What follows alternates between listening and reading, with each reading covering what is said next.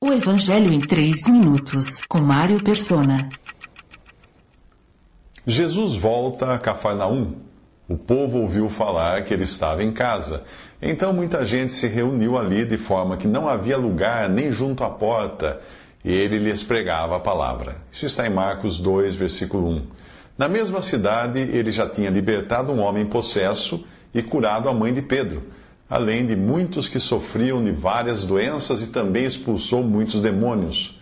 Marcos 1, 30 ao 34. De volta a Cafarnaum, agora ele irá curar um homem aleijado e perdoar os seus pecados, causando indignação nos fariseus. Se você vivesse naquela época, talvez gostaria de ter morado em Cafarnaum, cidade tão privilegiada por sinais, curas e libertações de Jesus. Será?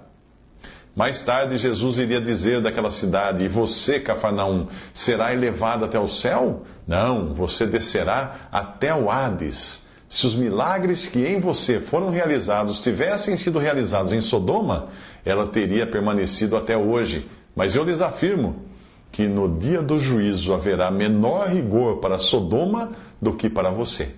Mateus 11, 23. Todo privilégio traz consigo a responsabilidade. Se você hoje tem livre acesso à palavra de Deus e pode escutar o Evangelho em público, sem temer ser preso ou linchado, como acontece em alguns países islâmicos, budistas e hinduístas, saiba que Deus irá também cobrar de você a razão de não ter crido em Jesus. O Senhor estabeleceu um princípio em Lucas 12, 48, que é o seguinte: a quem muito foi dado, muito será exigido, e a quem muito foi confiado, muito mais será pedido. Isso nos fala de responsabilidade. A confiança de Cafarnaum de que seria elevada até o céu, só por ter sido privilegiada com os milagres de Jesus, seria fatal para ela. Até Sodoma, que virou sinônimo de pecado e abominação, é vista como menos culpada, pois se os milagres realizados em Cafarnaum tivessem sido realizados em Sodoma, ela teria permanecido até hoje, diz o Senhor. Laodiceia, que representa os últimos dias da cristandade, se acha privilegiada. Ela diz lá em Apocalipse 3, "Estou rica, adquiri riquezas, não preciso de nada." Mas a impressão que Jesus tem dela é bem outra.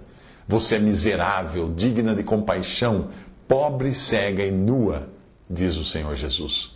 Orgulho e autossuficiência são a receita certa para o desastre.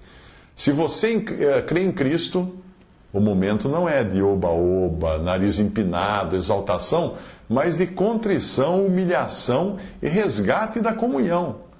Jesus diz: "Eis que estou à porta e bato.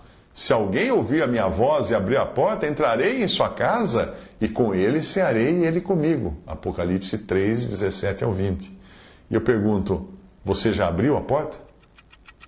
Visite 3minutos.net. Dúvidas? Visite respondi.com.br. Adquira os livros ou baixe o e-book. Também para Android e iPhone.